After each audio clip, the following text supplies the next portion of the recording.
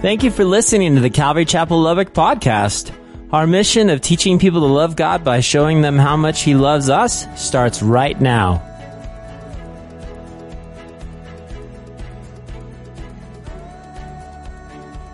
Church, last week, guys, we ended our study with Lot's wife looking back, okay? And I mean, just thinking about this all week long, Lot's wife looking back, her heart, if you will, was in Sodom, okay, was there, and in the last minute she turns around. See, the angel of the Lord came to her and said, don't look back. Once you get going, go. You don't want to see the destruction. And right at the end, she turns, and her heart was there, and she turns around, and no more Mrs. Lot. And this really broke my heart as I thought about it throughout the week, and you go, why, Pastor? Why would you even care about Mrs. Lot or a pillar of salt or whatever that? No, that's not the point, because I want to fast forward into 2019, and here's what I see. So many people today, guys, they give up a life walking with Jesus because they look longingly back at the world. The Lord tells us, once you put your hand to the plow, don't look back. And so many people go, oh, and here's what we learned last week, guys. We learned all about the struggle being real, and it is real. The struggle is real.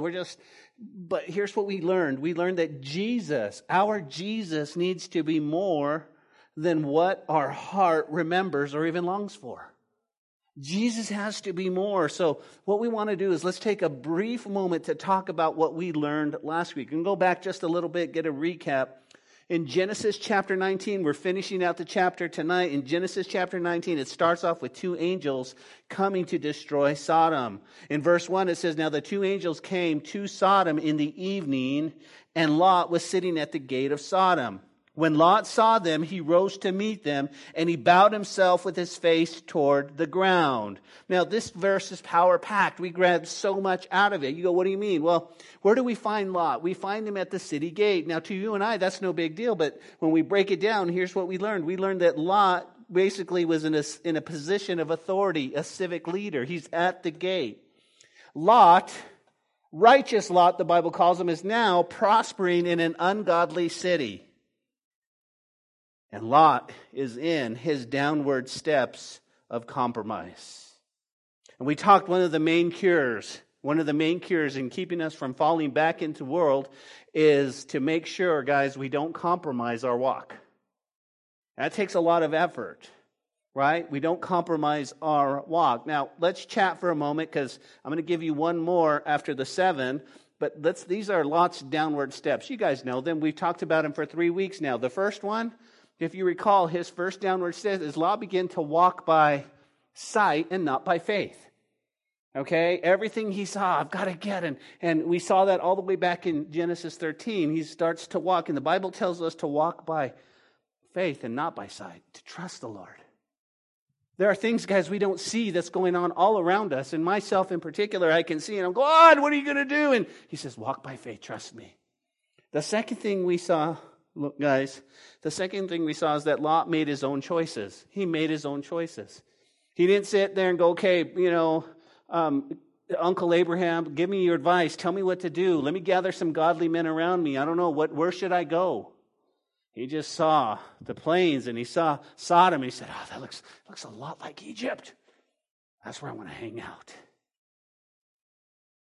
Lot, don't go. Don't go to Sodom, though. The third thing he does is he pitches his tent, guys, towards Sodom. He starts to look. Hey, look at that.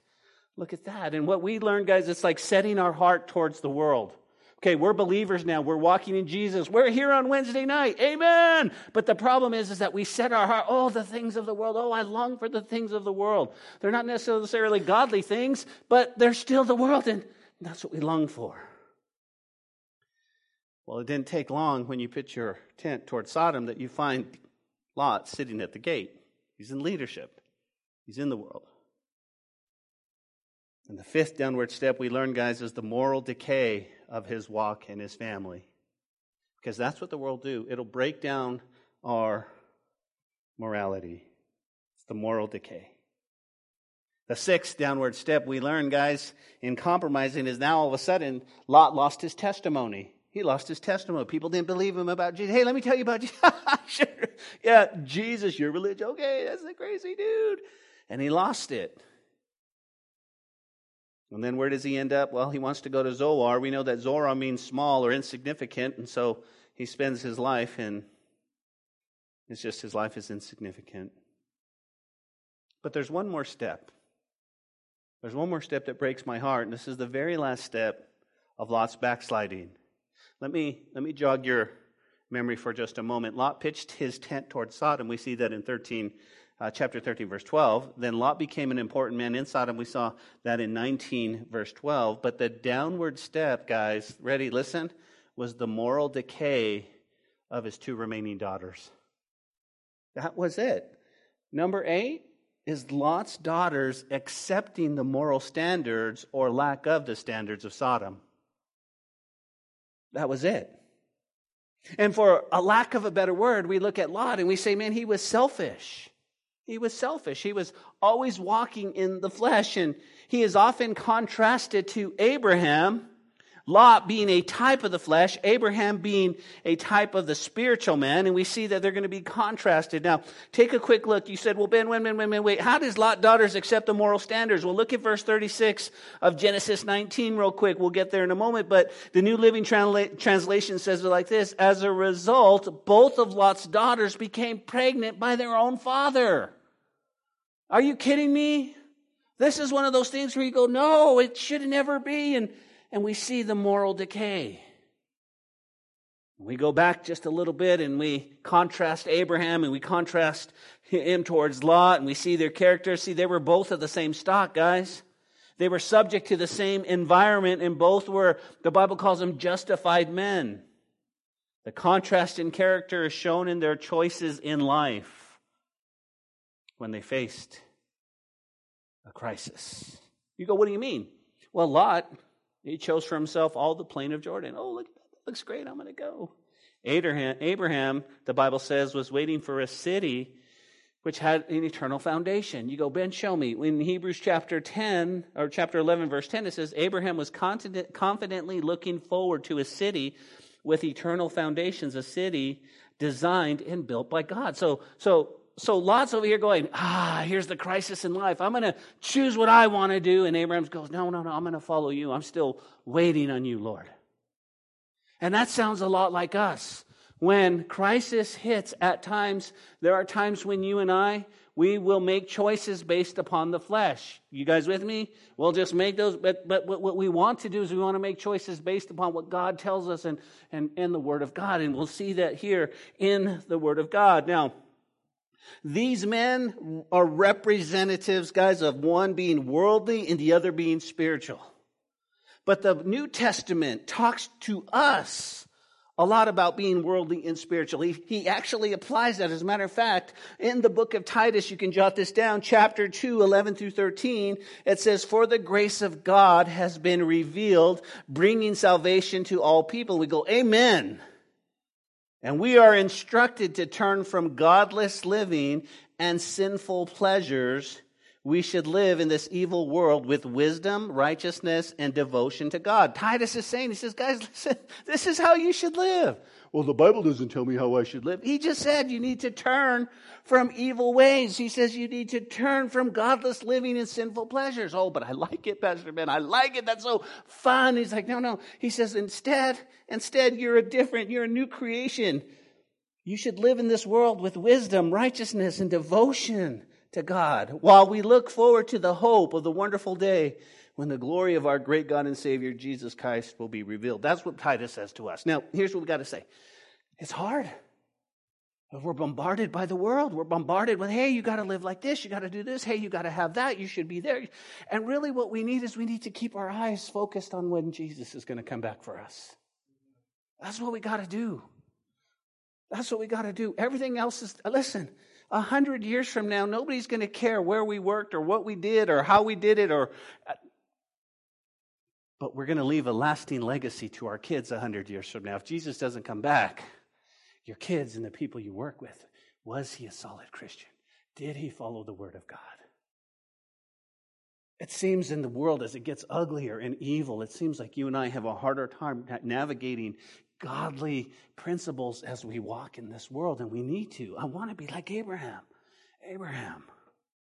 As a matter of fact, Romans chapter 8, Paul writes, and he says to us, for to be carnally minded is death, but to be spiritually minded is life and peace. That should be a life verse. That should be a life verse for you and I every single day. To be carnally minded is death. What does it mean? I don't die, but it does kill us a little bit each day, doesn't it?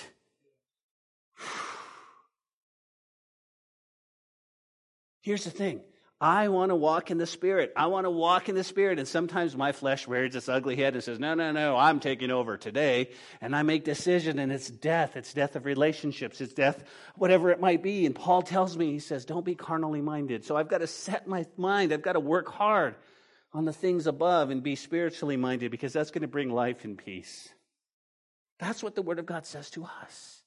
So in other words, he's saying, God gives every man and woman a choice to be spiritually minded or to function by worldly wisdom.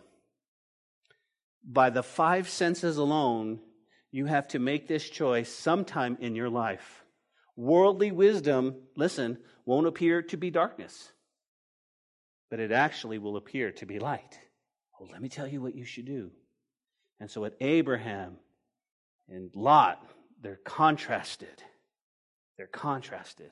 And what we can do is we can apply it to our lives, then move on to the text. You go, what do you mean? What's the difference between worldly and godly people? What's the difference? Hey, Pastor, I'm not sure. Well, jot this down if you're taking note. You know this. The worldly man seeks happiness in worldly enjoyments. That's what he does. That's the first thing. The worldly man seeks happiness in all the worldly pleasures. Let me give you three quick examples of this. That would be, number one, the frequency of his behavior or conduct. Okay? The frequency. How often do I do this? Number two, the foolishness of his behavior and his conduct. Things we get into that are not under the direction of God. Foolish desires lead to even more foolish indulgences. The foolishness. And then number three, the dangerousness of his behavior and conduct. I read an article just this week, guys, when it was talking about pornography, and of course we know this. We know that a lot of people struggle with that. We don't talk about it in church, but we should, because it is a danger. But what this one person said in the article is that it started off just very normal. And what it did is it got a grip, the dangerousness of taking him from watching it on the computer to actually applying it, using it, it just does something to us. And so you go, oh. Well, Ben, if that's the worldly man, what's the spiritual man? Well, here's the second part, guys. The gracious, godly man, he honors God above every earthly enjoyment. He honors God. Just a few minutes ago, I walked up upon Santos and a few others talking in the front, and he was talking actually about what we talked a little bit about on Sunday. And there is enjoyment in this world. And he was talking about, could I have a glass of wine versus not? And I like to listen because I've been pouring into him, and I like to listen and make sure, but he said something exactly this. And he said, the godly man honors God above. I'm free not to. I don't have to do that. See, I don't want to cause my brother to stumble. You guys tracking with me? And that's what the godly man does. He says, listen, I love my brother. I love my brother. Let me give you a preview on Sunday's message, okay? Sunday's message, Paul, it's a messy church. It's a messed up church. There's people in it. Can I get an amen? But Paul's heart is he says something. Guys, when we go through that on Sunday, you're going to go, oh my goodness. Because Paul knows that the church is about people. And he loves them. And he says, oh, he's my brother. I love him. He calls them saints. I was just like, wow. And so again, guys, the godly man says, no, I know, man, that would be fun. But no, I'm going to honor God. I'm going to honor God. Guys, listen, here's what we need to understand. we're not limited to earthly enjoyment. Okay? We need to get that. God loves us and He wants us to enjoy our lives. It's when we seek that enjoyment above or without God that makes it dangerous. Can I give you a good example? Sex. Sex. That's another thing the church doesn't talk about. Sex. Don't talk about that. But seriously, let me just say this. You ready? God created sex. He created sex for procreation, okay, and enjoyment. Oh, no, He did. He did. So here's what we do, okay? Here's what we do. We tell our young people that sex is dirty and it's yucky and it should only be saved for your husband. Right? And it's like, no. I can see counseling in their future, right? You said it was awful. You said it was ugly. Well, I saved it for you. And it's like, no. Guys, listen. Guys, sex is very enjoyable as long as it's within the boundaries of how God created it. Outside His boundaries, it's going to bring destruction, pain, and hurt. Here's what I thought about this, right? I thought about getting some wood from my house and bringing it and putting it right here on stage. Fire, and I thought, I'm going to light a fire right here. I'm going to light a fire. This would be nice. Fires are nice, right? And every one of you looked and go, that's not going to fly because the carpet's going to burn. It's going to burn down the church. I'm out of here, dude. Exactly. See, we look at it and we go, but the same wood in the fireplace at my house is beautiful. Because it's why? It's in the boundaries of how God created it. It's in the boundaries. It's not destructive, but we'll take that firewood, we'll put it right here on stage. Guess what's going to happen? It's going to burn everything. It brings pain and destruction. So,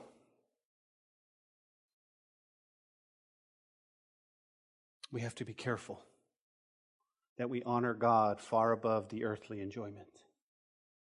And as we come to our study this evening, verse by verse, guys, to be quite honest, this is not a fun text. It deals with mistakes. It deals with incest, immorality. It deals with judgment, and it deals with death. But of course, at Calvary, we have to have the whole counsel of God. So let's read from verse 15 as a run and go. We'll make a few comments and then we'll jump into our text. Verse 15, last week, when the morning dawned, the angels urged Lot to hurry, saying, "Arise, take your wife, your daughters who are here, lest you be consumed in the punishment of the city." And while he lingered, I need to stop you right there. Why would Lot linger? Or was it his wife? Somebody lingered. But I'm just like, dude, this is about to go down. This is about to just get crazy. And it says, guys, and the angels are trying to hurry you out the door. And while Lot lingered, the men took hold of his hand, his wife's hand, and the hands of his two daughters, the Lord being merciful to him. They brought him out, where? And set him outside the city. So it came to pass when they had brought them outside the city that he said, "Escape for your life. Do not look behind you, nor stay anywhere in the plain." Help me, church. Escape to the mountains. Okay, I want you to see that. Lest you be just go to the mountains, go over there. Then Lot said, "Please, no, my lords." He's presuming upon God's grace. "Indeed, your servant has now found favor in your sight. You have increased your mercy, which you have shown me by saving my life. But I cannot escape to the mountains, lest some evil overtake me and I die. Now, the city is near enough to flee to, and it's a little one. Please, let me escape there. Is it not a little one? And my soul shall live." And he said to him, "See, I have found favor concerning this thing also, that I will not overthrow this city which you have spoken. Hurry, escape there, for I cannot do anything until you arrive." Therefore, the name of the city was called Zoar, means little or insignificant. The sun had risen upon the earth when Lot entered Zoar, and the Lord rained brimstone and fire on Sodom and Gomorrah, and from the Lord out of the heavens. And so he overthrew the cities, all the plains, the inhabitants of the city, and what grew on the ground. But his wife looked back at him, and his wife looked back behind him, and she became a pillar of salt. That's where we ended last week. But can you imagine? Here's what I want you to see real quick, okay? They bring him out and say, "Okay, go to the mountains, get out of here. We're about to destroy." He's like, "No, I don't want to go to the mountains." I wonder if he was thinking, like I always like to try to put myself in their sandals. I wonder if he was thinking, well, Zoar could be the next Sodom. If you're going to destroy Sodom, maybe I could go be leadership there. Maybe I could, I don't know, it's in the plain. Maybe it's not too far away. And the Lord's like, no, go to the mountains. He's like, no, if I have found favor, please. And he's like, okay, go. As soon as he entered Zoar, boom. The problem is that Mrs. Lot is walking. I don't want to give Mrs. Lot a hard time because I know maybe her heart was for her kids. I don't know. But I do know she looked back and she died.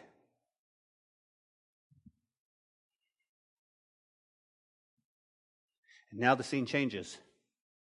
Back to Abraham for a couple of verses. Look at this. Picking up our study today in verse 27.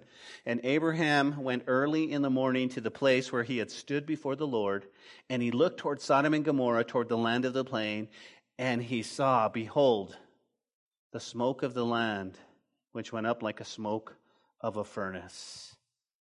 Now, that's what Abraham does. He gets up. Now, go back in your mind, guys, to the last dialogue that Abraham had with the pre-incarnate Jesus. It's in chapter 18, 31 and 32. Listen, it says, and indeed now I have taken upon myself to speak to the Lord. Suppose 20 should be found there. So he said, I will not destroy it for the sake of 20. Then he said, let not the Lord be angry, and I will speak once more. Suppose 10 would be found there. And he said, I will not destroy it for the sake of 10. That was the last conversation that Abraham had with Jesus overlooking the plain. There's 10, there's 10, there's got to be 10. It's got to be 10, right? Okay, amen. And he goes back. He goes back. Abraham doesn't know what's going down in Sodom. He doesn't know what's happening. He goes back. He gets with, Sarah and he's having a great time. And he gets up early in the morning and he wants to see if the city's still standing. He's presuming, church, that there were at least 10 righteous people.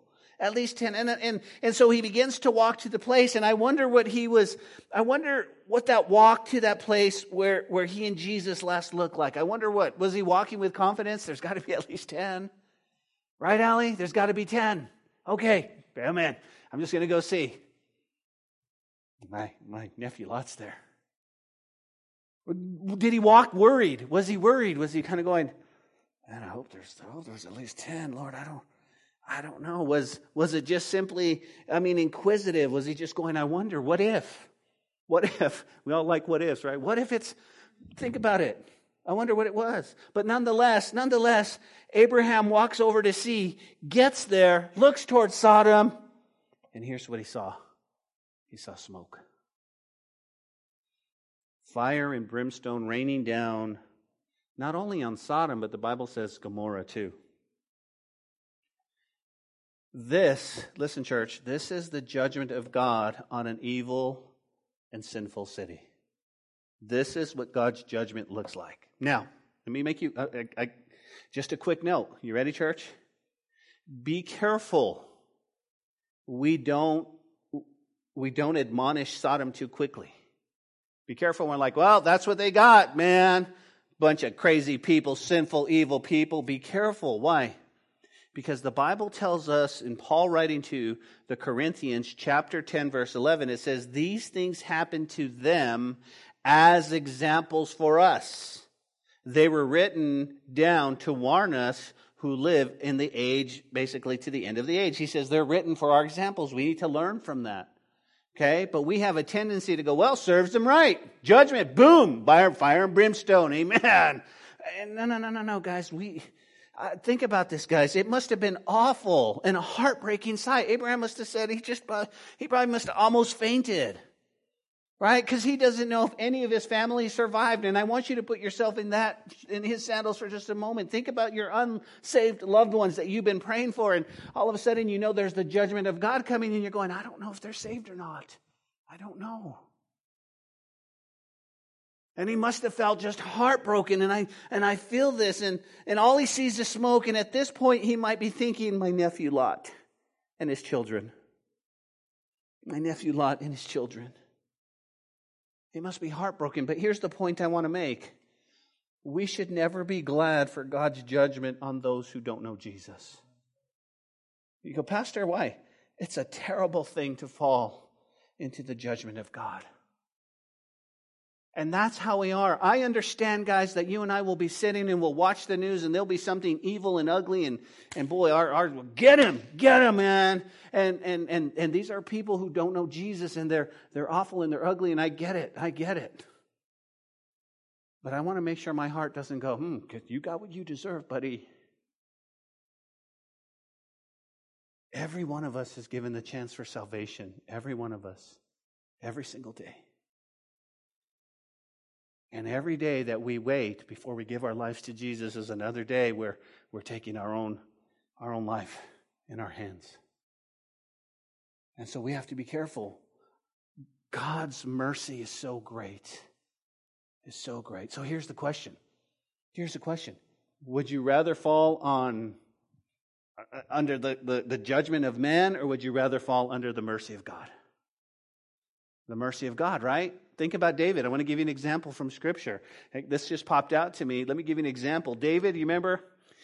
David in 2 Samuel 24 was prompted by the devil to take a census.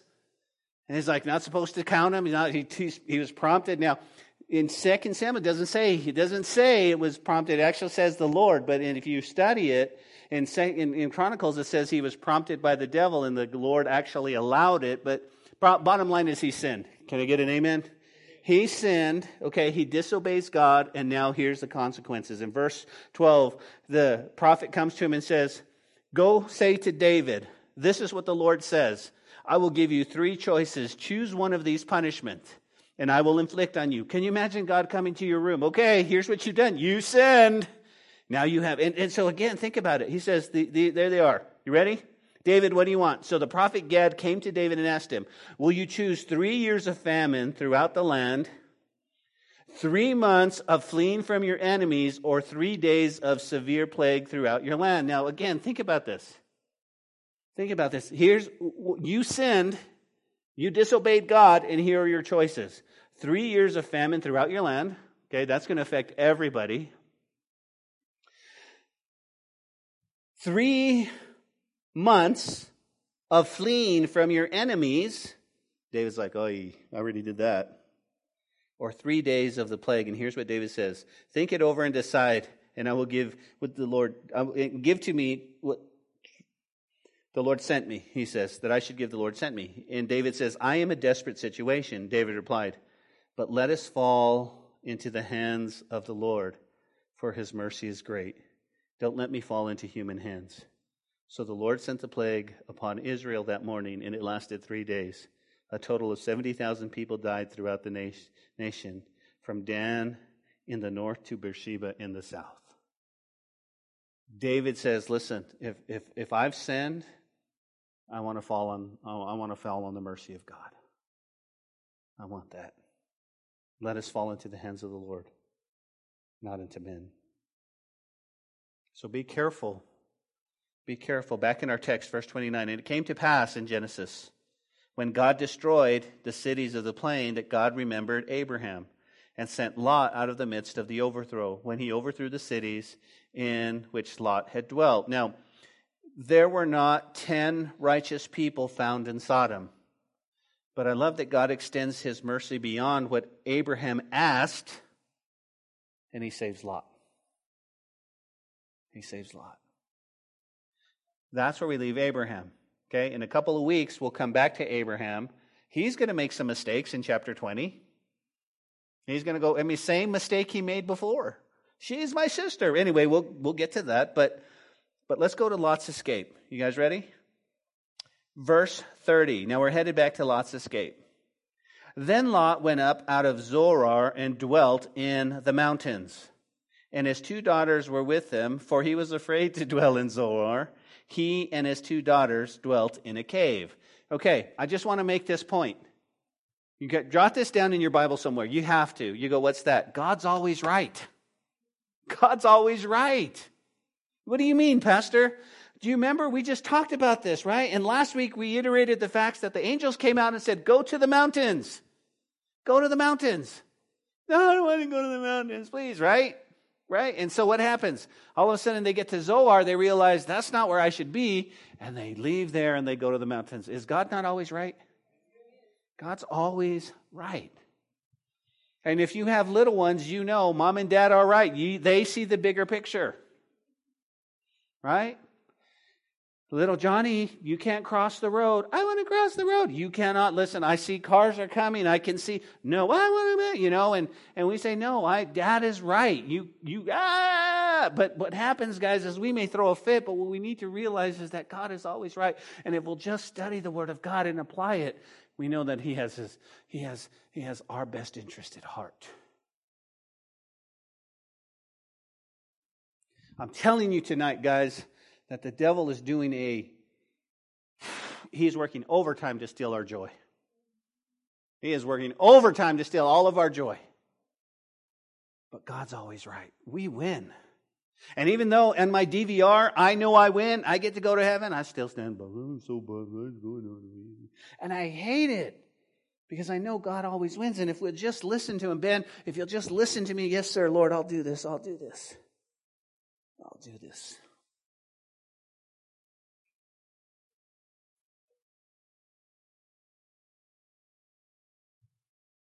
So where Lot didn't like Zoar, he ended up where God told him to in the first place.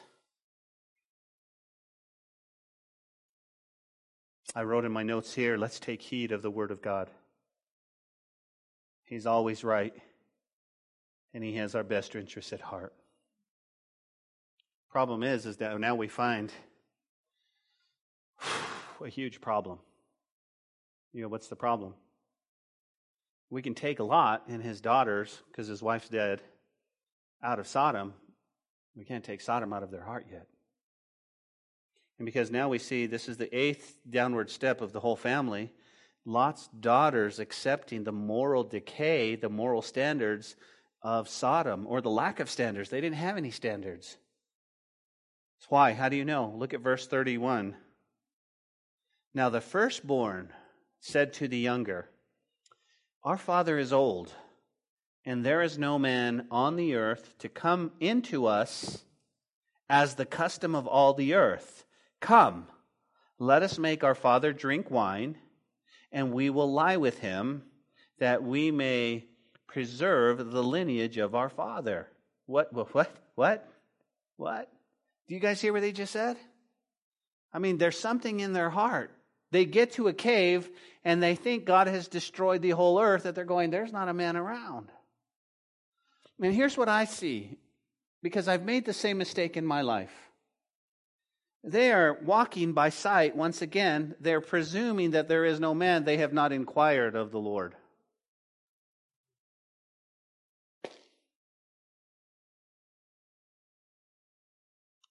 If we were to look at our prayer life, how long do we pray for things? I don't know about you all, but when I pray, man, I would sure like that answer like right then and there. And God doesn't always answer. It takes a while, and I'm praying, and I'm going, God, please, I'm just struggling here. I need this answer, whatever. But sometimes He takes a while to answer our prayers.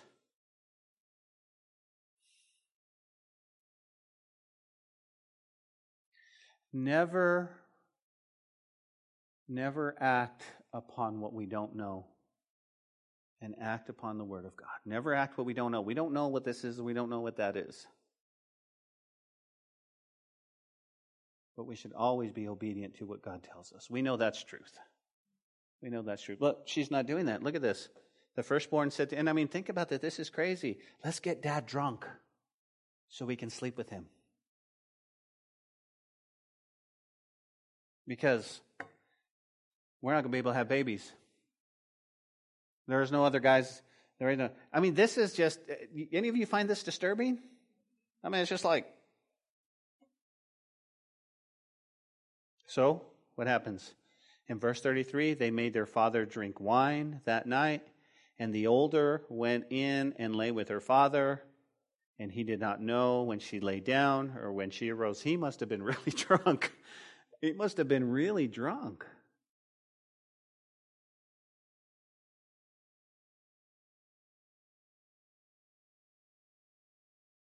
And it happened the next day that the firstborn said to the younger, indeed, I lay with the father last night, Let us make him drink wine tonight also. You go in and lie with him, that he may preserve the lineage of our father. Then they made their father drink wine that night also, and the younger arose and lay with him, and he did not know when she lay down or when she arose. That's just sad. But you see, his daughters are acting out what they saw in Sodom.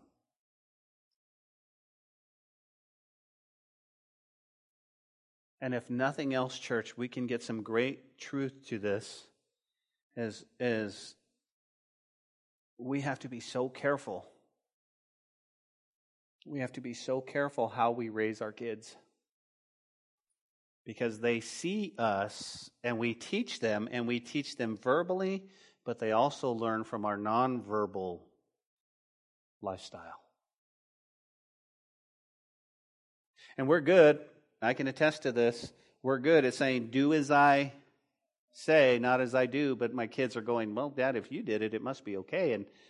And I cringe at the fact because I see it in the Word of God, but here's my job. My job is to warn y'all. When we teach our kids, remember, we do the best we can, amen? But there are things that they're going to learn from us just by watching. And these two girls said, wow, we saw the moral decay of Sodom. Dad was sitting at the gate. He must be okay with it. He must be okay with that. And I mean, we could we could do a whole teaching on this just from as parents, as a parenting class, because we could sit there and we could be like Lot and we could go, hey, I'm going to watch this, but you can't watch it because it's bad for you, but it's okay for me. And they're going, but Daddy, it's okay for you. And what are we teaching them? If it's not okay for them, it's probably not okay for us. All right, Bible time, Bible quiz. Paul tells us, right, all things are what? But not all things are profitable, right? That's one thing. But he also tells us whatever things are pure. Help me out. Anybody know those? Holy, good report, right? He says, think on these things. I know, I'm with you. I'm sitting right there going, yeah, Lord, forgive me. But we just gotta, I just want to learn from this. The biggest thing, guys, in my ministry that scares me is I want to be the same pastor in my home that I am behind this pulpit. That's my goal. I want to preach in my home the same way that I am. I don't want my kids to look at me and go, well, Dad, you were one way at church and then you were another at home. I don't want that. And it takes a lot of work. It takes a lot of work. So what happened? Now stay with me. I want you to know the choices that Lot made cost him dearly. Because we have people out there and they'll be like, hey, listen, it's my life, dude. You know, what is that? YOLO, one life, only one life to live, whatever it might be. I mean, but listen what it cost him. When you start to compromise your walk with Jesus, look what it cost him. It cost him everything. What's the first thing? If you're taking note, it cost him his wealth. Lot was a wealthy guy. That's the whole problem. The problem is like, man, I got a lot of stuff. Well, we're not getting along. Okay, Lot, well, go find a place where you're going to live. Like the land, this right here can't support us. Go, Lot. He was wealthy and he lost it all. What do you mean he lost it all? Think about that, guys. Everything went up in smoke. Everything Lot had. And he's living in a cave. Apparently with wine. I guess he had wine because he got drunk, but he doesn't have anything else. And I started to think about that. Lot, man, you're compromised. You lost your wealth. And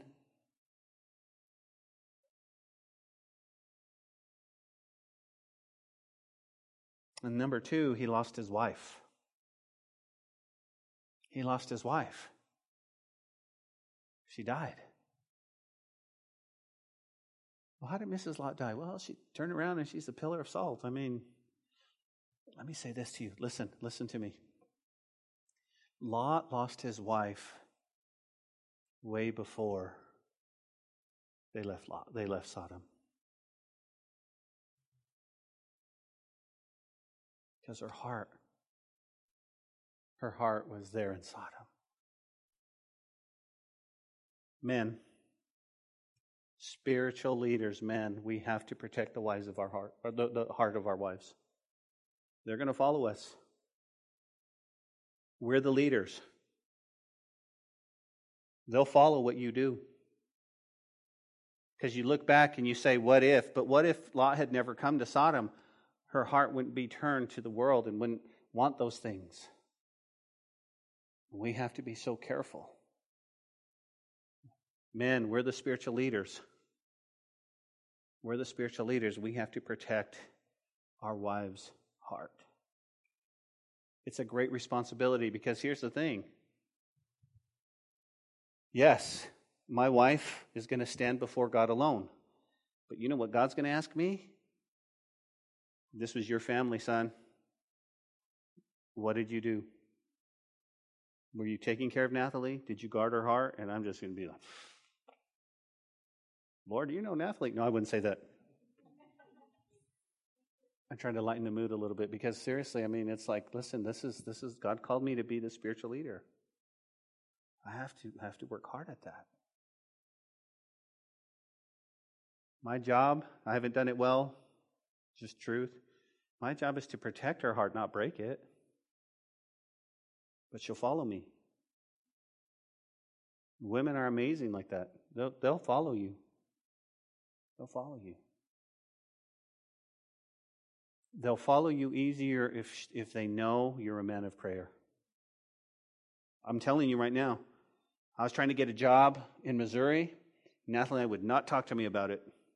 Hey, what do you think about moving? I'm going to bed. Okay, I guess she doesn't want to talk about it. Why? She knew I wasn't praying about it. She knew it was like Lot. I was looking at the money. I was looking at the bucks. I was looking about, hey, well, man, I'm going to be a regional vice president, whatever it might be. And she wouldn't talk to me about it. But when we were moving back, she still went, bless her heart. She still went. Just like Lot's wife went to Sodom. But when we were moving back and I was telling her that God is calling me into the ministry and I feel like, and she knew I was praying, I could tell you, I felt her right here going, whatever you want to do, I'm behind me. What? Here's what you want to hear, men. Ready? Here's what you want to hear from your wife. When they look at you sincerely and say, I'm so proud of you. I'm so proud of you. You're leading our family well. You're leading our family well. He lost his wife. Her heart was still in Sodom, still longing for Sodom. He lost his daughters. He lost his daughters. On the basis of chapter 19, verse 12, here's what I found. Some think that Lot had sons. You can look at that for yourself. He said, because the angel said, who else do you have? Do you have sons, sons-in-laws? I mean, so he might have had sons. I don't know. His two sons-in-law, right, who were betrothed. I mean, think about it. They laughed at his warning. So his daughters died. And his son-in-laws died. He lost that.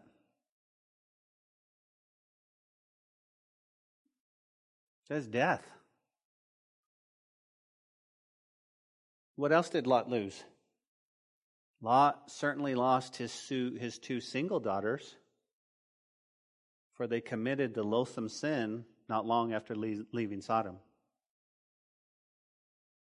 Listen to the way Warren Wiersbe puts it, guys. Listen to this. He puts it like this. Lot's final days were full of darkness and sin as he committed incest in a cave. He forsook the tent for a house in the city. He ended up in a cave, made drunk by his own daughters. The children of this horrible scene, the Moabites, the Ammonites, have been enemies of the Jews for centuries, illustrating that the flesh fights against the spirit. We must be sure we are in the will of God when we settle down with our family. Lot chose the wrong place and ruined himself and his loved ones, end quote. That's what Warren Wiersbe writes. Look at verse 36. Thus, both the daughters of Lot were with child by their father. Now, I need to stop right there. either that she got pregnant right away, or this happened a lot. Because I know people who say, we've been trying to get pregnant for long, so I don't know. It doesn't say, but I'm going, what? I mean, now we know they're pregnant. We know that. The firstborn, he bore a son, and he called his name Moab. He is the father of the Moabites to this day. The younger also bore a son, and they called his name Ben-Ammi, which is the father of Ammon to this day, where we get the Ammonites. Now remember, the Moabites and the Ammonites have been enemies of the Jews for centuries, and what it does is it illustrates the difference between the flesh and the Spirit. And what Paul does is Paul reminds us in Galatians chapter 5, verse 17. He says to you and I, for the flesh lusts against the Spirit, and the Spirit against the flesh. These are contrary to one another, so you do not do the things that you wish. In other words, here's what he's saying. Our sinful nature wants to do evil, which is just the opposite of what the Spirit wants. And the Spirit gives us desires that are opposite of what our sinful nature desires. These two forces are constantly fighting each other, so you are not free to carry out your good intentions. Your good intentions. Think about that, guys. This is exactly what happens. The lust, the flesh, man, it lusts against the Spirit. Your spirit is willing. Your spirit, listen, you come in here and your spirit wants to praise the Lord. You want to do that. And your flesh is going, I'm hungry. When are we going to eat? I want to eat, or it might be something else. It's always wars against each other. It's fighting. Your flesh wants, and what does Paul tell us? We need to crucify the flesh daily. We need to crucify the flesh. We need to say, no, I'm going to walk in the Spirit. I'm going to walk in the Spirit, because if I fulfill the lust of the flesh, it brings death. It means I'm going to stumble. It means I'm going to struggle. It means man. Okay, so let's close.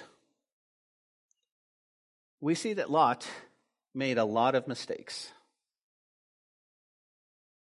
But one crucial mistake he made, listen to me, is he took his eyes off the Lord.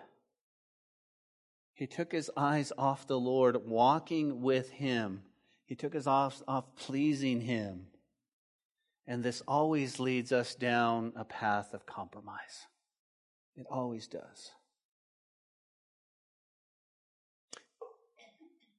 If you get a moment for further study in your own Bible study, I want you to see these. I'm going to kind of give you an overview, but just check it out. Look, it's interesting to contrast the two visits in chapter 18 and 19. Why? Think about this. These two contrasts, it says Christ Himself visited Abraham, but only the angels went to Sodom to visit Lot. Christ Himself. Christ had a message of joy for Abraham and Sarah. You're going to have a boy. It's amazing. But the angels, they gave a message of judgment to Lot. Get out. We're about to destroy this. Abraham was visited in the daytime, but Lot, they came to him at evening. Abraham was at a tent door. Lot was at the city gate. Abraham had power with God, but Lot had no influence even with his own family. Last but not least, Abraham saw Sodom destroyed and lost nothing, but Lot lost everything. Only his life was spared. Abraham brought the world blessing, but Lot brought trouble into the world. The Ammonites and the Moabites. Ben, what's the whole point of the teaching? Keep your eyes on Jesus. Don't compromise your walk. I know how things seem. Just keep your eyes on Jesus. Keep your eyes on Jesus. Keep your eyes on Jesus. Heavenly Father, we thank you tonight, Lord, for your word and the truth in your word.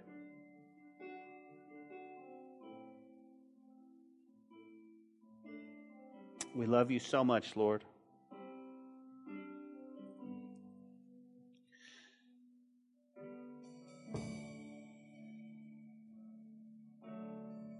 We thank you, God, for what you're doing.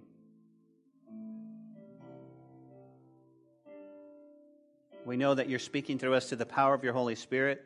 We know, Lord, that you are God, and we know that we need to keep our eyes on you.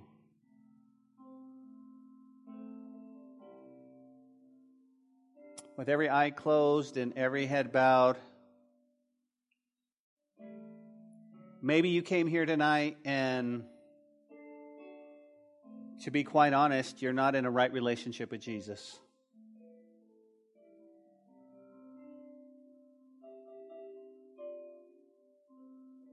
And maybe you came here tonight and you feel like, Pastor Ben, I think life was okay. I think it was great. But listen, you started saying some stuff and some lights were going on, and I don't know if I'm right. I don't know if I would go to heaven if I died, and you're starting to freak me out. But maybe today I can surrender my life to Jesus. I got to be honest with you, Ben, now that you're saying some stuff, I'm getting nervous because I don't want people to see and it'd be weird. But listen, everybody has their eyes closed and their head bowed, but maybe God is speaking to you. And on a Wednesday night with a handful of people, maybe not. But I never want to leave our gathering without an opportunity for any of us to surrender our lives to Jesus. You go, well, Pastor, what do I have to do? Just think about it for a minute. Here's what I'm going to ask you to do, okay? I'm going to ask you just simply to lift your hand. In a moment, I'm going to say, will you just lift up your hand so I can pray for you? Nobody will see. You'll just lift it up. I'll acknowledge you, and then we'll lead you in a prayer. That's all. Well, what do I have to pray? Why do I have to lift up my hand? What are people going to see? Listen, it's because I want God to see your heart. I want God to see your heart. Here's what I love about God. Even today, wherever you are in this room, He followed you all the way to church. And He's got a plan for your life. And right now, if your life is not in Jesus, listen to me, you're not in His plan. But you know what? You're only one decision away from coming to know Him. And all you have to do is say yes. This is your time. This is your time. A lot like Lot, guys, we did it our way. And we mess things up. It's time to do it God's way.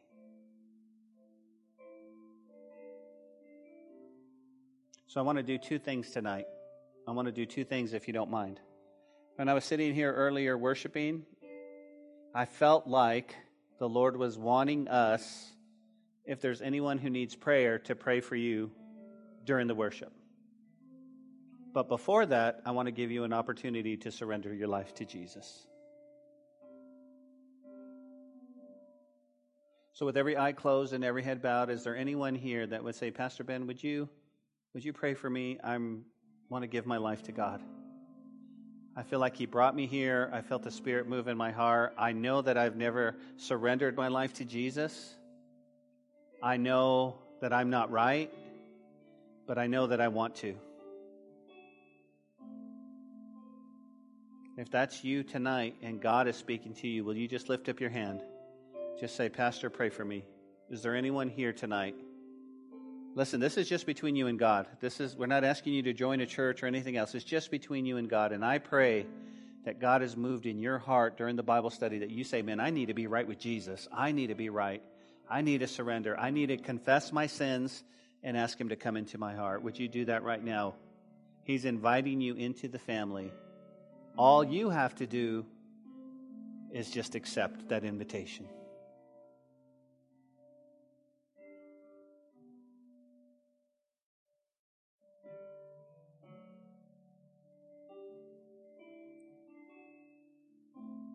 Listen, with a Bible study like this, there's some of us here that go, Pastor, I could use some prayer. And it just so happens that we have everybody here, so what I'm going to do is I'm going to ask Pastor Santos to come stand up here, and I'll be up here, and if you just need prayer while they sing this last song, that's what we're here for. That's what we're here for. Just to pray with you. I mean, it might be something you're going through. You might be compromising. And this is what God put on my heart, just for us to pray, just to pray with you. Hey, come on up here, pray for me. You don't have to go into details, but that's what we're here for. So don't be afraid to get up out of your seat and come and ask for prayer. We got pastors up here. We're just going to love on you. We're going to pray for you. I know, I've been there. And so as they lead us in worship, and we're going to spend some time just in prayer. So if you need prayer tonight for whatever it might be, and that's what we're here for. Let's pray. Father, thank you for your word tonight. We love you. We're here in Jesus' name. Amen. Hey, this is Pastor Josh. I hope this message has encouraged you in your walk with Jesus. If it has, we would love to hear your story of how it has impacted you, or especially if you responded to the invitation to receive Jesus into your heart as your Lord and Savior. To get in touch or to receive more information, please contact us by phone at 806-799-2227 or send an email to calvarylubbock@hotmail.com. Again, that phone number is 806-799-2227. Also, if you want to partner with us financially to take the gospel to West Texas and the world, please click on the donate button on calvarychapellubbock.org. Thanks for listening to the podcast. May God richly bless you.